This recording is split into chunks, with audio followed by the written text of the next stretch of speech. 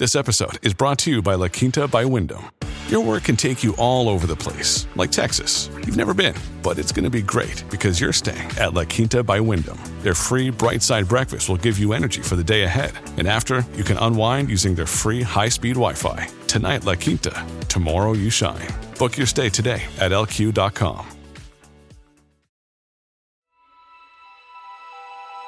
Coming up on 5 Minute News.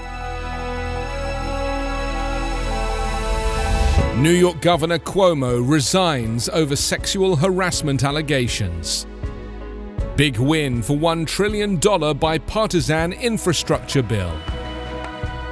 And Ethiopia calls all capable citizens to fight in Tigray war.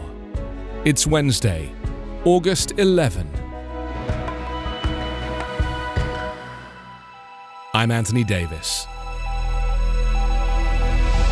Governor Andrew Cuomo announced his resignation on Tuesday over a barrage of sexual harassment allegations in a fall from grace a year after he was widely hailed nationally for his detailed daily briefings and leadership during some of the darkest days of the COVID-19 pandemic. The 63-year-old Democrat emphatically denied intentionally mistreating women and called the pressure for his ouster politically motivated.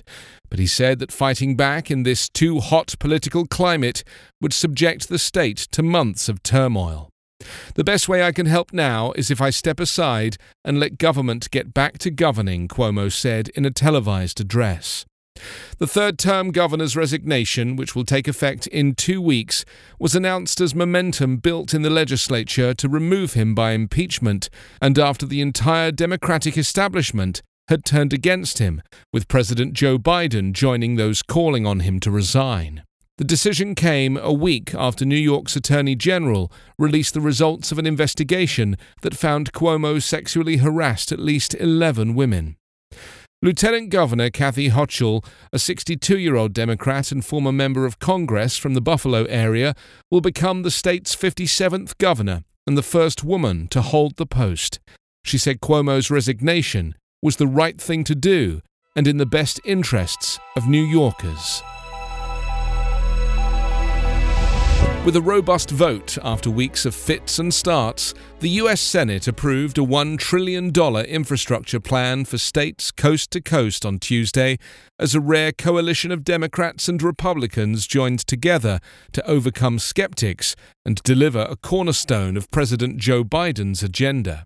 Today we prove that democracy can still work, Biden declared at the White House, noting that the 69-30 vote included even Senate Republican leader Mitch McConnell. We can still come together to do big things, important things for the American people, Biden said. The overwhelming tally provided fresh momentum for the first phase of Biden's Build Back Better priorities, now heading to the House. A sizable number of lawmakers showed they were willing to set aside partisan pressures, at least for a moment, eager to send billions to their states for rebuilding roads, broadband internet, water pipes, and the public works systems that underpin much of American life. The vote also set the stage for a much more contentious fight over Biden's bigger $3.5 trillion package that is next up in the Senate, a more liberal undertaking of childcare, elder care, and other programs that is much more partisan and expected to draw only Democratic support.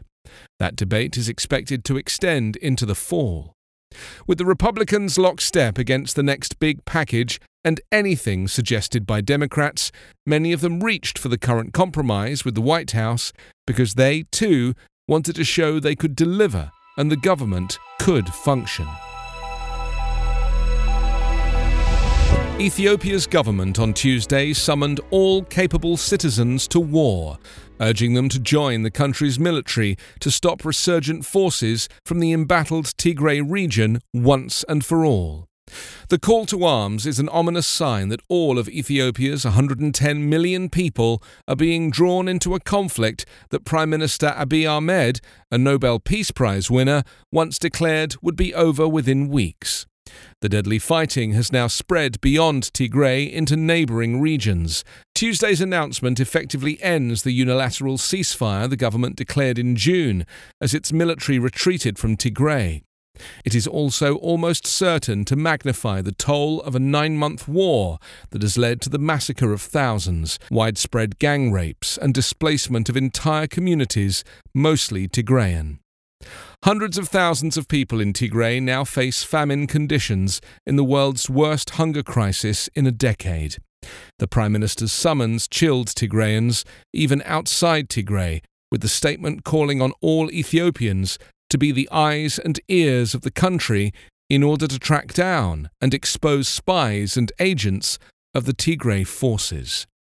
Witnesses and lawyers have said thousands of Tigrayans already have been detained during the conflict for their identity alone. You can subscribe to 5 Minute News on YouTube with your preferred podcast app. Ask your smart speaker or enable 5 Minute News as your Amazon Alexa flash briefing skill.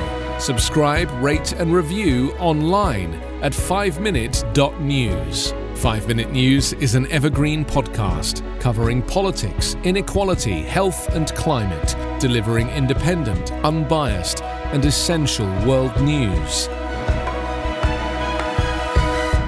Daily.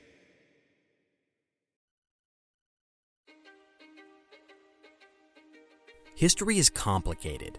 The story of human progress is long, messy, and riddled with controversies big and small. On Conflicted, we dive headfirst into history's most infamous events and contentious figures. We try and untangle the good from the bad, the fact from the fiction, and the monsters from the misunderstood. Was Genghis Khan a murderous butcher or a civic pioneer? Did the Allied powers go too far in firebombing the German city of Dresden at the twilight of World War II? And how did the Marquis de Sade acquire such a sinister reputation? And was any of it true? These are just a few of the tough questions we wrestle with and investigate on Conflicted. So if you love history or just enjoy a good story, please join me, your host, Zach Cornwell, for a fascinating new topic each and every month. Conflicted, a history podcast, is available on Spotify, Apple, or wherever else you get your podcasts. I hope to see you soon.